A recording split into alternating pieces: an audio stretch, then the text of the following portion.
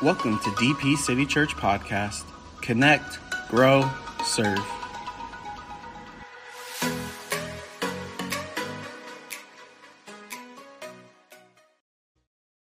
Ready?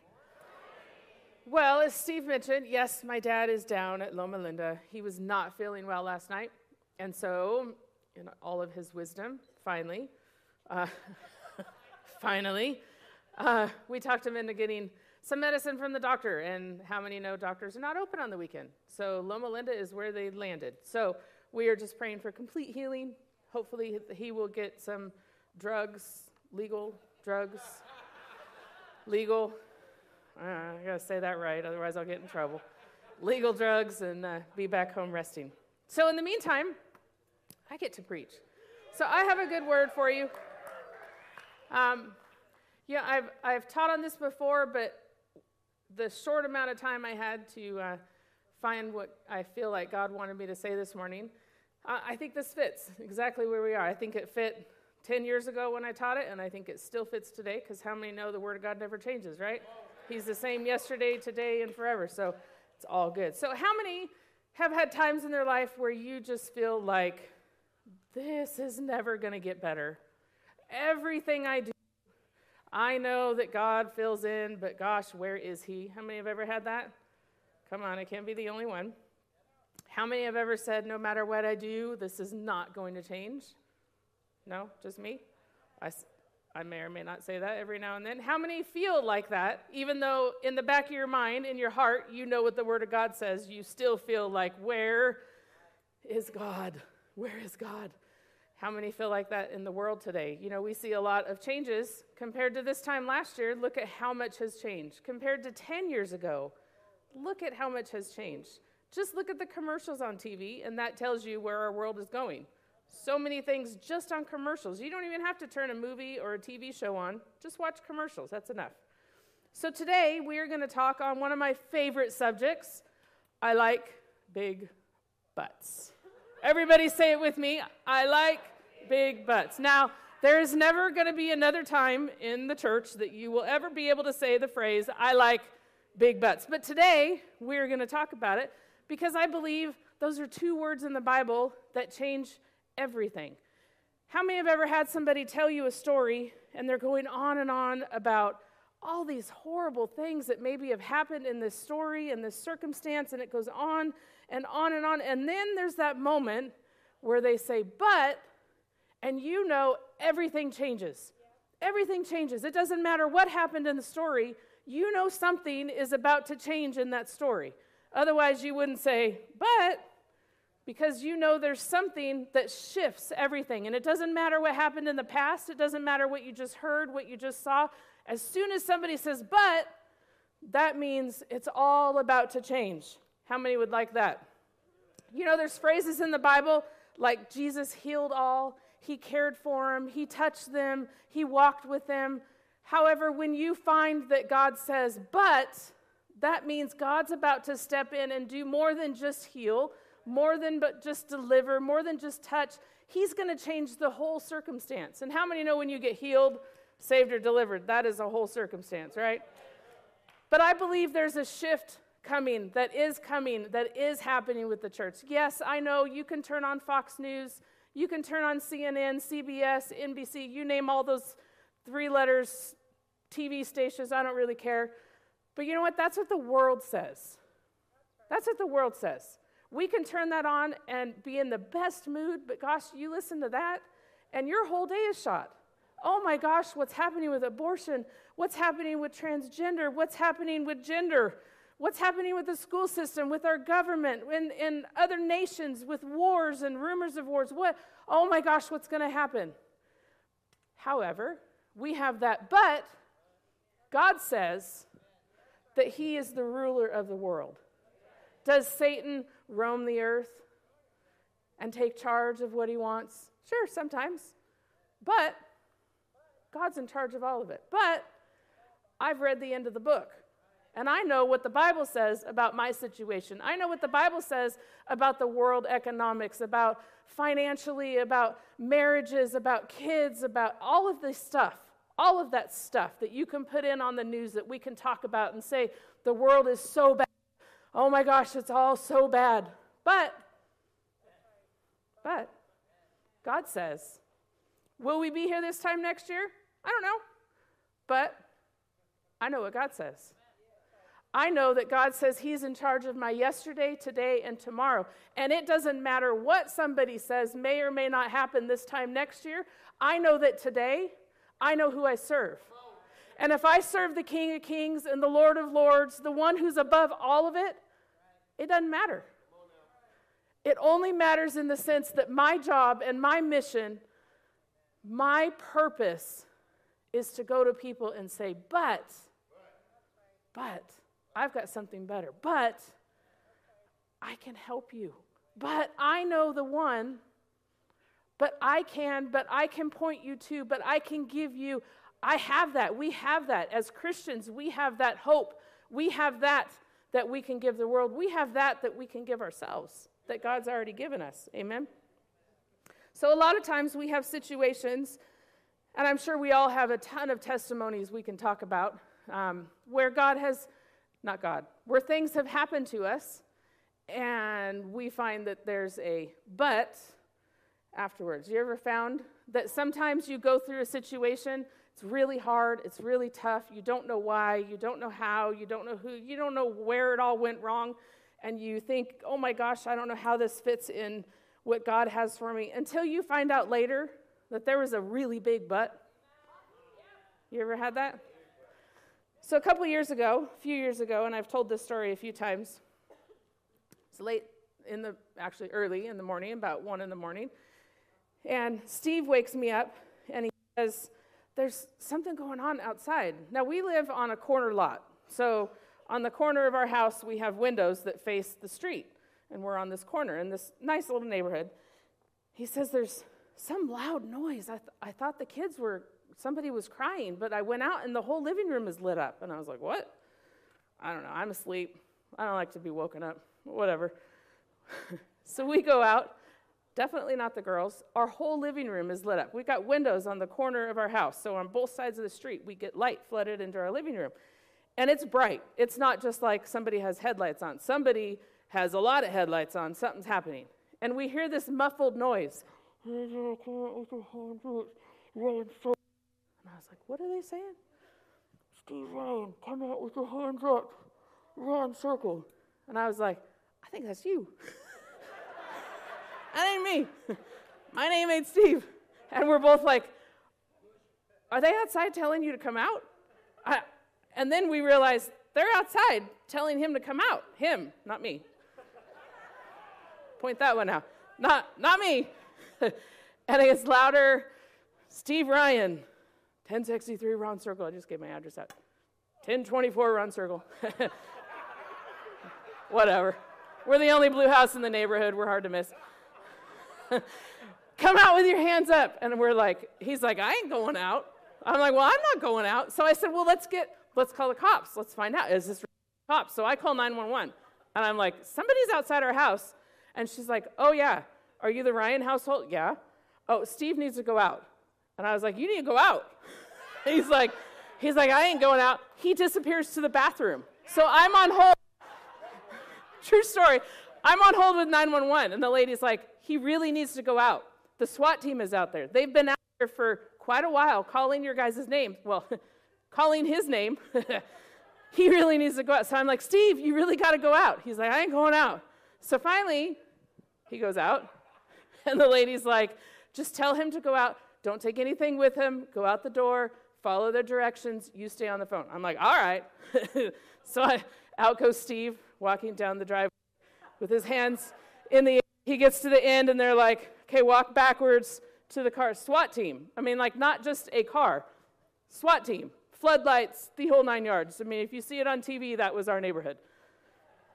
And it was on Facebook, ironically. So he goes out. So this lady is on the phone. So I'm calling my dad because I got another phone. I'm calling my dad, and I'm like, Dad, this isn't a joke, because I'm always joking with you. This isn't a joke. I don't know where you are. I know you're asleep. You got to call me back. The SWAT team's here. I'm like, he's never going to believe that. So I text him. I'm like, the SWAT team is here. We don't know why they just took Steve out. And the lady on the phone at the same time is like, so they're going to take you out next. And I was like, what? I'm like, okay, send. So I run into the bedroom. I'm putting my hair up. I'm getting my socks on. Like, I'm making myself look better. Got to get my glasses on. I mean, they're taking care of Steve. So, until they call me, I ain't going. She's like, okay, you got to go out. I'm like, all right. So I put the phone down. I go out, do the whole thing, hands in the air, go down the driveway.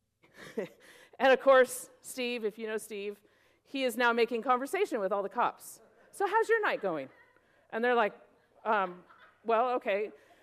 Long story short, Steve can make a wall talk. I always say that. He can talk for hours and find anything out. Long story short, all of SWAT team apparently had been there 20 or 30 minutes. Who knew? Apparently we sleep very well. With a fan on, the whole 9 yards. We didn't hear them. The whole neighborhood heard them, but we didn't hear them. So apparently a neighbor kid right across the street, we've been there for over 20 years, and the neighbor kid knew that we were pastors, that we were part of a church. And so he was dared online on one of the online video games to SWAT somebody. Now, if you don't know what that basically means to call the SWAT team out, give a reason why a SWAT team should show up at any random location or house. Now, this was prior to the guy, I don't know if you remember the story in Florida, where somebody did that to the guy in Florida, and the guy walked out, he got shot and died. Nobody really kind of knew what swatting was. I mean, in my day, swatting was something totally different. I got plenty of experience in that one. So, come to find out, this kid was dared by friends online to SWAT somebody in his neighborhood. He did it to actually a couple Walmarts in Texas, and then they said, well, do it to somebody in your neighborhood. So he looks out the window, calls the cops, says, my neighbor, who's a pastor, they have 2 young girls and a wife, and he's holding them hostage in the garage, demanding $10,000 because he wants more cocaine. Go figure. And so they want a description. Great, what's the address? He gave the wrong address, but he described the whole house. It's a blue house. At the time, Steve had a black car. I had a different car. So he describes everything. I mean, like, in detail. So the SWAT team starts going to the neighborhood. Do you know a Pastor Steve? Oh, yeah. He lives at the corner blue house. Good reason not to get to know your neighbors. So they all confirm, yeah, he's got 2 girls. He's got a wife. They live in the blue house, got a black car. He works at a church, the whole 9 yards. So we go through all this. They realize, after, long story short, they realize the story is not true, probably because I was still alive, I don't know. And our girls were sound asleep, thank God. They went through our house, with guns, opened up all the doors. We get to the back bedroom, and Steve's like, I could still really use that $10,000. I was like, not the time, dude. Not the time. So, of course, we go back. They leave after they do their search and realize we are not the people. However, the next day, the sergeant shows up. And he says, listen, this is what happened, tells us more of the story, kind of puts the pieces together. But he says, I realize you're a pastor, but this is really a ministry opportunity, right? And he said this kid comes from a really rough home. And not a mom and dad in the situation, got some step-parents involved. He's having a really rough time. So, it's up to you what you want to do. I don't even know if they offered to press charges, whatever it was. So we left our kids at home. We went across the street, talked with them. This time we left them there. Talked with the kid. He actually came to church with us the next night. This was a few years ago. Showed up at church, got saved. And over the next few years, he actually would call or stop by. He'd walk across the street a couple times in tears. He'd show up at our front porch. I need to talk to somebody. And of course, he came to Steve, mostly Steve. And, it was one of those situations that it could have gone really, really bad. And Steve did his sister's wedding years later, that's right. We got to know the family a little bit more, and it was a hard situation. He had to do community service. He definitely had more charges than just us that he had to deal with. But, luckily, however much I don't want to say it, luckily we were one of those charges. And he came across some ministry opportunity, and we took it. But you know, it's one of those situations where I tell you the story, and I go, but he came to church that next night. But he kept showing up to our doorstep because he knew where the hope was. He knew where the answer was. And it wasn't us, it was in us. It was what we had to offer. It was what we had to say. And it wasn't because we were anything special, nothing like that. It was just because God had made a way where there was no other way to make a really big, I like big butts. Psalm 62 says this, "My soul waits silently for God alone, for he is my hope. He only is the rock of my salvation. He is my defense. I shall not be moved. And God is my salvation and my glory, the rock of my strength, and my refuge is in God. Trust in him at all times, you people. Pour out your heart before him, for God is a refuge for us." This is what hope means: to look forward with confidence, trust, belief, and desire. That's what hope is. You can't have faith without hope. You have to have hope in something. Whether it's the chair you're sitting on is going to stay standing, the car you get in is going to start and drive you home. Whatever the issue is, your medicine that you're given every month, it's going to work. All of these different things, we put our faith and hope in something. But we need to put our faith and hope in God. And hope means this in the English language. It actually means the word hop, which means to hop, to leap with expectation that you're going to land on something. How many have ever had a situation where physically, spiritually, maybe it's different, but physically it doesn't look like it should look? And you've had to move out and make a decision based on hope alone. Hope based in your faith. You leap with expectation. You make a decision knowing God's going to save me. But God is going to be there. But God is going to do what he says in the word. But God is going to be the one to catch me because I am not going to fall. But God is always going to be my hope. Psalms 18, 1-2 says, "I will love you, O Lord, my strength. The Lord is my rock and my fortress and my deliverer, my God, my strength in whom I will trust, my shield and the horn of my salvation." Now, you know, a horn is in the animal kingdom. You know, you have animals that have horns and they fight with them. That's their means of defense. You have horns that are used, as analogies. They're used as like a symbol of strength, a symbol of power, a symbol of dominion. But the word horn also means the peak or summit of a hill. The horn, like you got the Matterhorn at Disneyland. You got the highest point of something. That's what it means. He's the horn of our salvation. But what does that mean? It means that when everything else is here, God is up here. When everything else is in the valley, God is at the peak.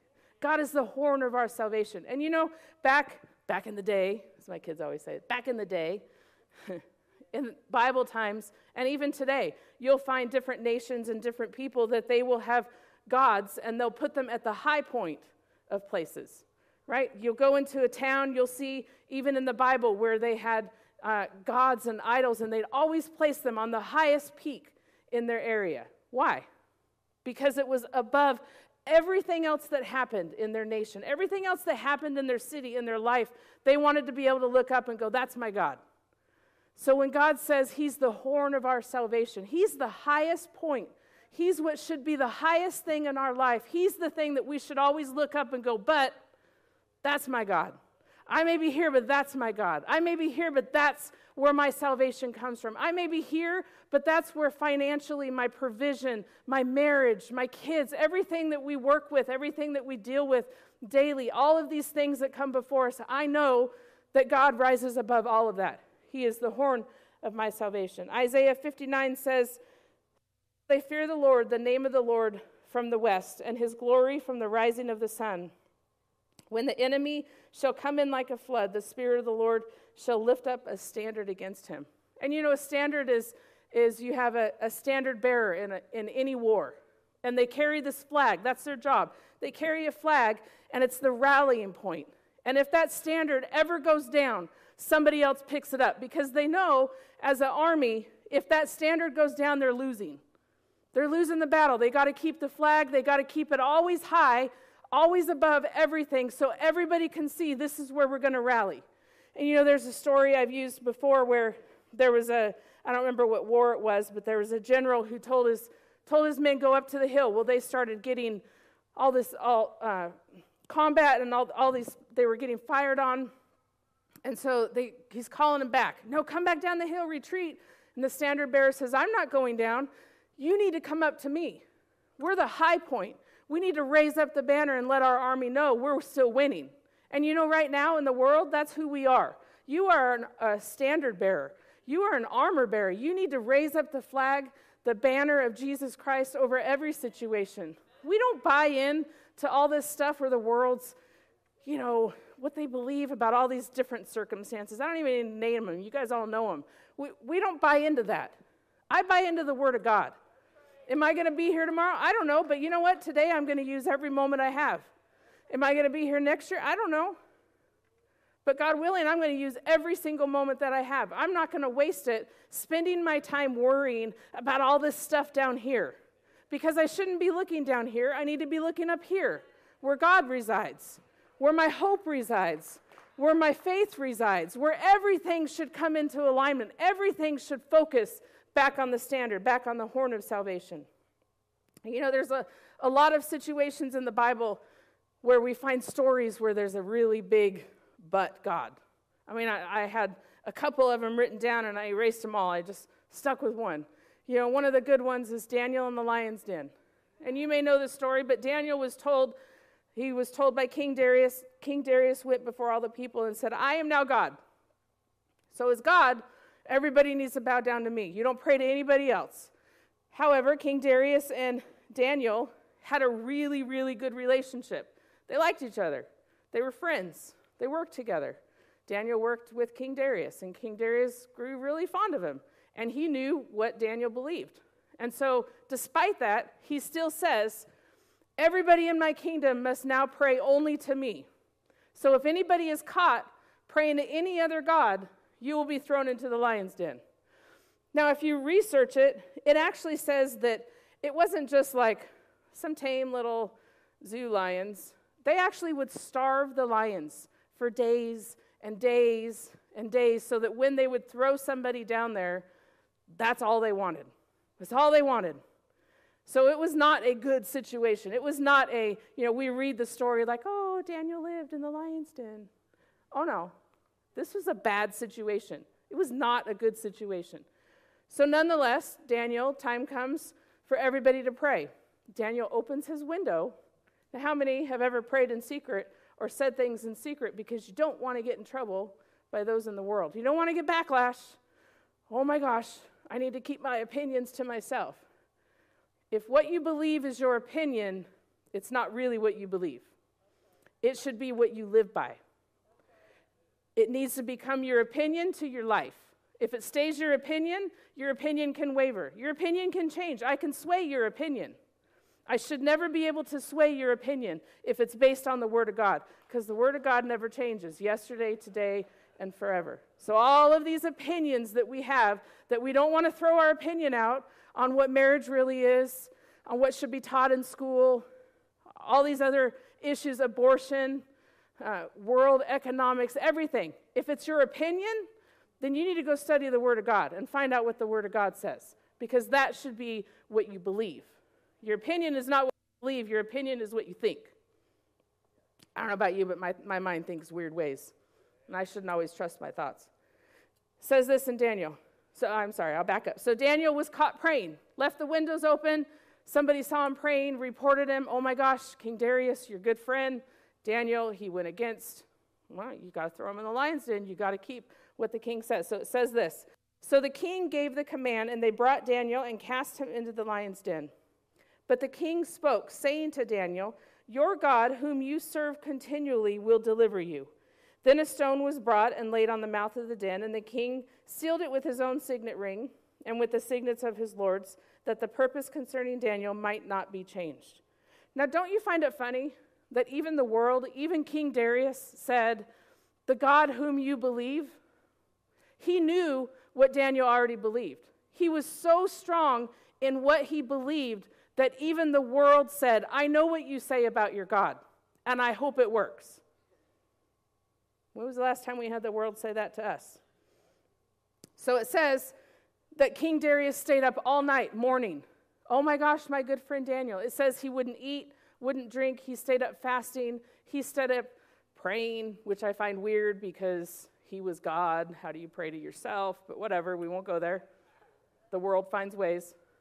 So it says that the next morning he made haste, which means he rose with alarm. Oh my gosh, is Daniel still alive? And it says this in the next verses. When he came to the den, he cried out with a lamenting voice to Daniel. The king spoke, saying to Daniel, Daniel, servant of the living God, has your God, whom you serve continually, been able to deliver you from the lions? Don't you find it funny again that the world says, the God who you believe, has he delivered you? Just a little bit of faith in there, right? Just a little bit of, gosh, maybe what you believe is right. Just a little bit of hope, a little bit of faith, a little bit more than what he had when he originally said, I am now God. But now we find that the king starting to understand. So it says, then Daniel said to the king, O king, live forever. My God sent his angel and shut the lions' mouths, but they have not hurt me. Have you ever been in a circumstance where you've called on God and you've called on God and you've done the right thing and you've done the right thing and you've done the right thing and you've done the right thing, and it feels like it's forever? Where is God? I know God's here. I know God's here. Daniel, if your God is real, did your God save you? And I can imagine that any moment, any second that it took for Daniel to respond was probably forever for King Darius. And I know in my own life, I have situations where I wait and I wait and I wait. I go, God, I don't know if I can wait anymore. I wait and I wait. And then God steps in right as you're about to lose all hope and all faith. He steps in and changes things. It's that but God. It's that but God says, but God did. Because, see, God doesn't work in a time frame. You can't put God in a category of time. We work in a time frame. We have a beginning and we have an end. But there is no beginning and end to God. So we can't say that God is in this little box and God's going to show up on such and such day at such and such. Well, he doesn't work by time. He works by God. And God's not worth a category. You can't compare him to anything. There's nothing. Even Job says, what am I going to compare God to? Isaiah says it too. Who do I compare you to? You made the sun and the moon and the stars. You told the waves where to start and where to stop. You blow the wind. You do all these things. Who do I compare you to? Who do I go before and say, oh, they showed you how to do it? Nobody. God is God. That's it. He's always been, always will be. But we work in a time frame. So when we get in situations and we get, we start watching our Fox News and all these other things, we start going, oh, I don't know, God really needs to show up. He better hurry. Ukraine's on fire. Gosh, he better step in. Russia's doing this. He better step in. Our president, he better step in. Abortion, No, God doesn't work on time. God's beginning, we're beginning and end. God's forever. It says this in Isaiah. In the year that King Uzzah died, I saw the Lord sitting on a throne, high and lifted up, and the train of his robe filled the temple. And it says, there's a story with David where he was running from King Saul. And there's a story where it says that, King Saul's chasing after him. It's been years. And finally, David comes upon a cave where Saul and his men are asleep. And it says he has the opportunity to go in and to kill Saul, just to end the war. It's over. He would be king after all of that. Just close it out. Just finish it. But it says that instead he went in and he cut the robe off of King Saul while he was sleeping. And it says that he went to the other side of the hill, and as King Saul woke up, he shouted down from the hill, and he said, King Saul, I had an opportunity to kill you. This is my version, by the way. Don't go look it up. I mean, it's in the Bible. King James got a lot of thus and say. It's all in there. But it says this. He says, King Saul, I had an opportunity to kill you, but I want you to know instead, I took your robe. I took it. You were sleeping, and I walked off. And why is that significant? Because the robe of a king, every time they conquered something, they would take the robe from the king they conquered, and they'd sew it to their robe. And so the more they conquered, the longer their robe was. As they walked, They brought all of these kingdoms that they had conquered, all of the things that they have pulled down and conquered and taken over. They've sewed it to the end of their robe. So when David walked in and he cut the robe of Saul, he basically said, I took everything that you have worked for. It wasn't even worth taking your life. I took all of your conquers, all of your defeats, everything that you've worked for, everything you've sewn together meticulously and you've placed on yourself and you've made it look like it's all yours. It was never yours to begin with. And so when Isaiah says, I saw the Lord seated on his throne, high and lifted up, and his train filled the temple, it means that everything that Jesus conquered on the cross, the sickness, the disease, the poverty, the mindset, the bondages, everything is tied all the way back through this robe, on and on. I mean, name it. You name a situation you've been in, it's tied to that robe. It's in the throne. And as Jesus walks in, it says that his robe filled the temple. Now here's even better. Not only did it fill the temple, but in the New Testament, it says that we are the temple of the Holy Spirit. Within you resides the but God says. Within you resides all of those things that the enemy tried to take from you. All of those things the enemy tried to give to you, to put on you, to say about you, to do to you. All of those things Jesus conquered, and he sewed it to the end of his robe. And now not only does it reside in his temple, it resides in us, because we are the temple of the Holy Spirit. We are that, but God says. You said this about me, but God says. You want to do this to me, but God says. You want to kill more babies? God says. You want to infiltrate our schools? God says. You want to take away marriage? God says. You want to mess with my kids? God says. All of those things have already been conquered, have already been taken over, and yet we as a church can sit back sometimes and go, oh, gosh, did you see what they're trying to pass now? Now, don't get me wrong. We need to advocate. We need to stand up. You got to be that standard bearer. We can't sit back and go, oh, God already conquered. Really? David still had to go in and take the robe. He still had to walk through fear. You know, I probably have the title wrong, but I heard the other day that Joyce Myers came out with another book. It says, do it in fear. I think that was the phrase. Do it in fear. Basically, even if you're scared, do it anyway. Even if you have fear, do it anyway. How many have ever gotten on a roller coaster and you're like, oh my God, we went to Knott's a couple weeks ago. I like roller coasters.